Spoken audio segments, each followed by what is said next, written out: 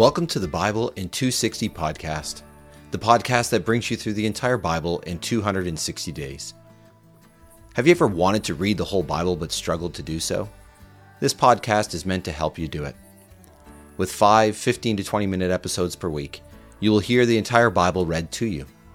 There will also be occasional brief notes to help explain context, as well as a concluding question or thought to consider. So welcome to the Bible in 260 podcast, your journey through the Bible in 260 days. Welcome to episode 114. One of the things that characterizes someone who is wise is that they will also have humility. And humility is a willingness to admit that we're not as good as we think we are, and that we need to listen to other people, and even submit or subject ourselves to other people at times, and especially to God. And this isn't a position of weakness, but it is a position of wisdom, because it admits that I cannot do it all by myself, I do not know it all myself, and I need God, I need others. And so throughout these readings today, I think we'll see this theme of the need for humility and the fact that humility and wisdom so often go together.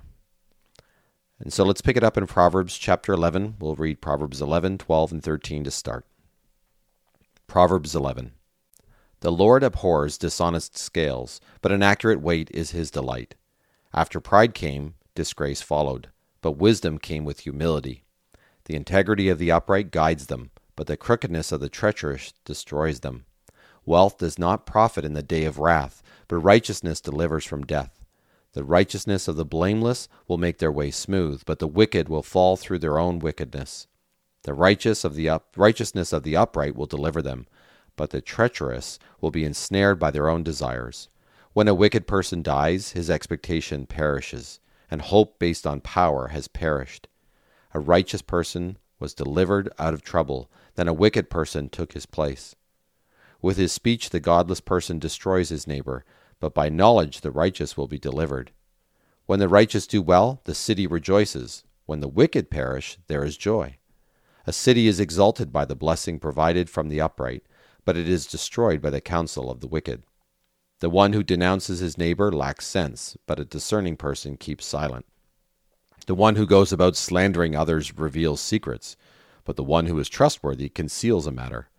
When there is no guidance, a nation falls, but there is success in the abundance of counselors.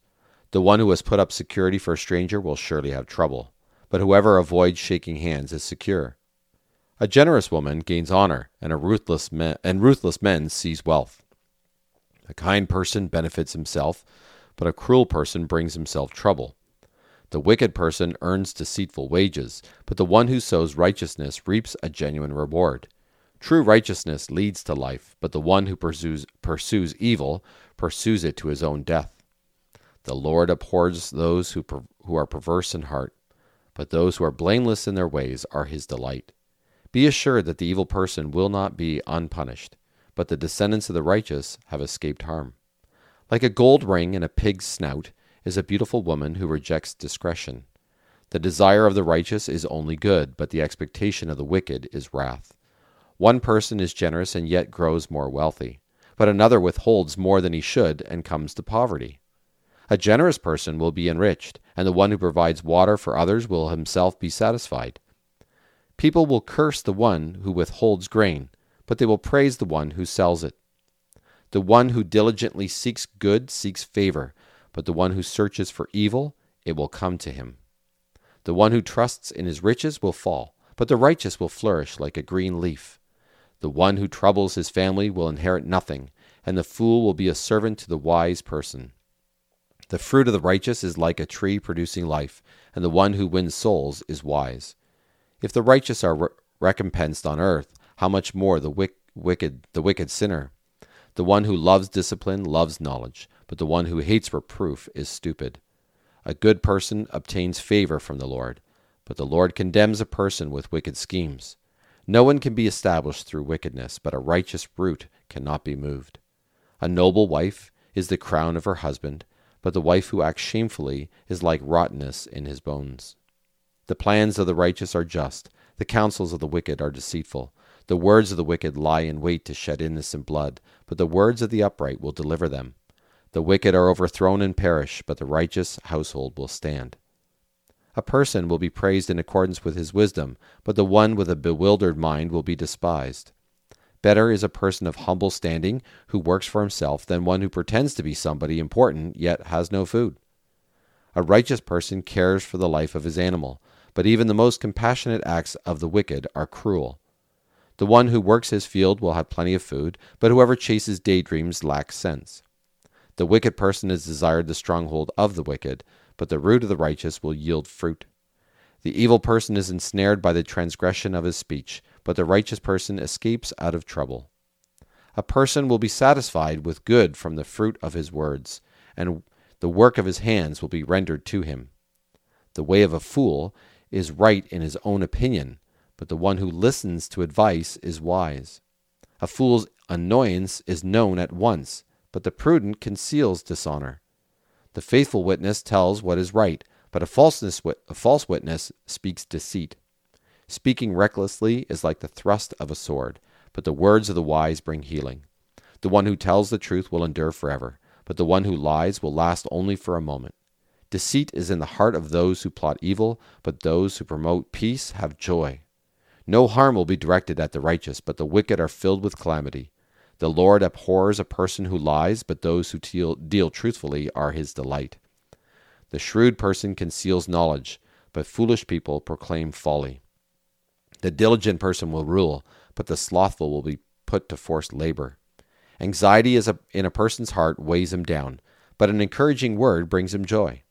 The righteous person is cautious in his friendship, but the way of the wicked leads them astray. The lazy person does not roast his prey, but personal possessions are precious to the diligent. In the path of righteousness there is life, but another path leads to death. A wise son accepts his father's discipline, but a scoffer has never listened to rebuke. From the fruit of his speech a person eats good things, but the treacherous desire the fruit of violence. The one who guards his words guards life. Whoever is talkative will come to ruin. The appetite of the sluggard craves but gets nothing, but the desire of the diligent will be abundantly satisfied. The righteous person will reject anything false, but the wicked person will act in shameful disgrace. Righteousness guards the one who lives with integrity, but wickedness overthrows the sinner. There is one who pretends to be rich and yet has nothing.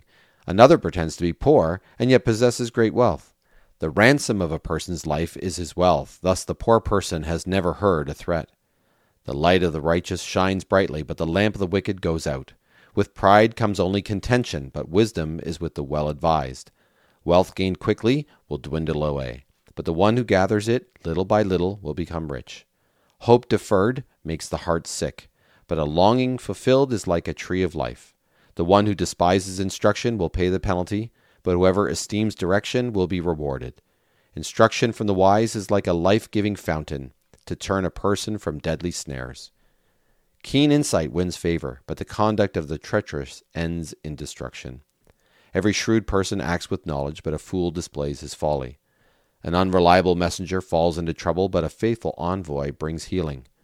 The one who neglects discipline ends up in poverty and shame, but the one who accepts reproof is honored.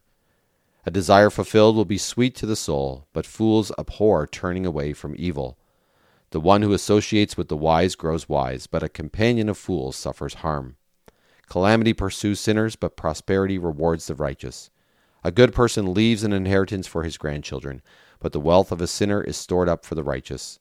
Abundant food may come from the field of the poor, but it is swept away by injustice.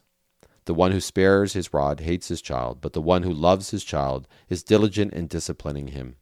The righteous has enough food to satisfy his appetite, but the belly of the wicked will be empty. And so here we have all these comparisons going on, and I hope, as I hope you noticed it too, that so often humility does come in the form of saying we need to have other people's advice, we need to listen to other people, we need to listen to correction, to rebuke, and as we do so, that is a sign of wisdom. And now we move to Psalm chapter 8, a psalm that reminds us of how great and awesome God is, and how in one sense small and humble we ought to be in his presence, and yet what he does is he lifts us up. So Psalm chapter 8, a psalm of David. For the music director, according to the Gittite style, a psalm of David. O Lord, our Lord, how magnificent is your reputation throughout the earth. You reveal your majesty in the heavens above. From the mouths of children and nursing babies, you have ordained praise on account of your adversaries so that you might put an end to the vindictive enemy. When I look up at the heavens, which your fingers made, and see the moon and stars which you set in place, of what importance is the human race that you should notice them? Of what importance is mankind that you should pay attention to them?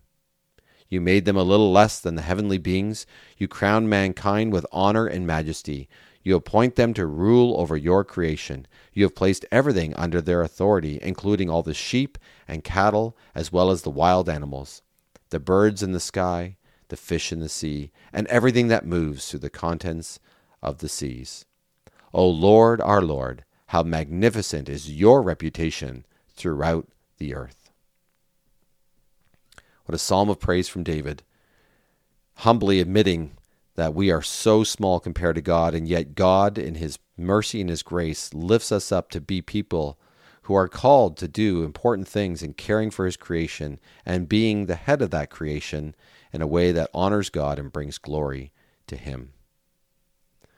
And we'll continue then and finish today with Romans chapter 13, which again speaks of humility and wisdom and how we live out our daily lives. Romans 13.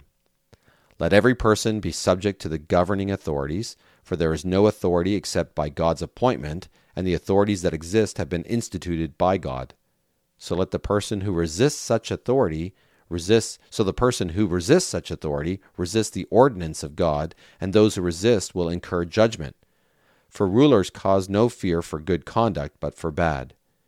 Do you desire not to fear authority? Do good, and you will receive its commendation, because it is God's servant for your well-being. But be afraid if you do wrong, because government does not bear the sword for nothing. It is God's servant to administer punishment on the person who does wrong. Therefore it is necessary to be in subjection, not only because of the wrath of the authorities, but also because of your conscience. For this reason you also pay taxes, for the authorities are God's servants devoted to governing. Pay everyone what is owed, taxes to whom taxes are due, revenue to whom revenue is due, respect to whom respect is due, honor to whom honor is due. Owe no one anything except to love one another. For the one who loves his neighbor has fulfilled the law. For the commandments, do not commit adultery, do not murder, do not steal, do not covet, and if there is any other commandment, are summed up in this: love your neighbor as yourself. Love does no wrong to a neighbor. Therefore, love is the fulfillment of the law. And do this because we know the time, that it is already the hour for us to awake from sleep, for our salvation is now nearer than when we became believers. The night has advanced toward dawn, the day is near. So then we must lay aside the works of darkness and put on the weapons of light. Let us live decently as in the daytime, not in carousing and drunkenness, not in sexual immorality and sensuality, not in discord and jealousy. Instead, put on the Lord Jesus Christ and make no provision for the flesh to arouse its desires. So the Apostle Paul, I think, is making a compelling case here that we are to humble ourselves before the authorities that God has put in place. We are to be willing to listen, and ultimately we humble ourselves before God, and we seek to love our neighbors as God has instructed us because we are loving the people he has made. And he doesn't say love your neighbor if they're only good, but he says love your neighbor because that is the way we fulfill the law of God. What an amazing thing that God would love us and care for us this way, and would cause us then, out of the love he has shown us, to be able to love him and to love our neighbor. Thanks for listening to the Bible in 260 podcast. May what you have heard speak to your heart and mind today. The scriptures quoted are from the Net Bible, http://netbible.com, copyright 1996-2019, used with permission from Biblical Studies Press, LLC, all rights reserved. Our theme song for the podcast is The Call by Emily Ruth. You can find The Call and other music by Emily Ruth on Apple Music or Spotify or wherever you find your music. You were always there.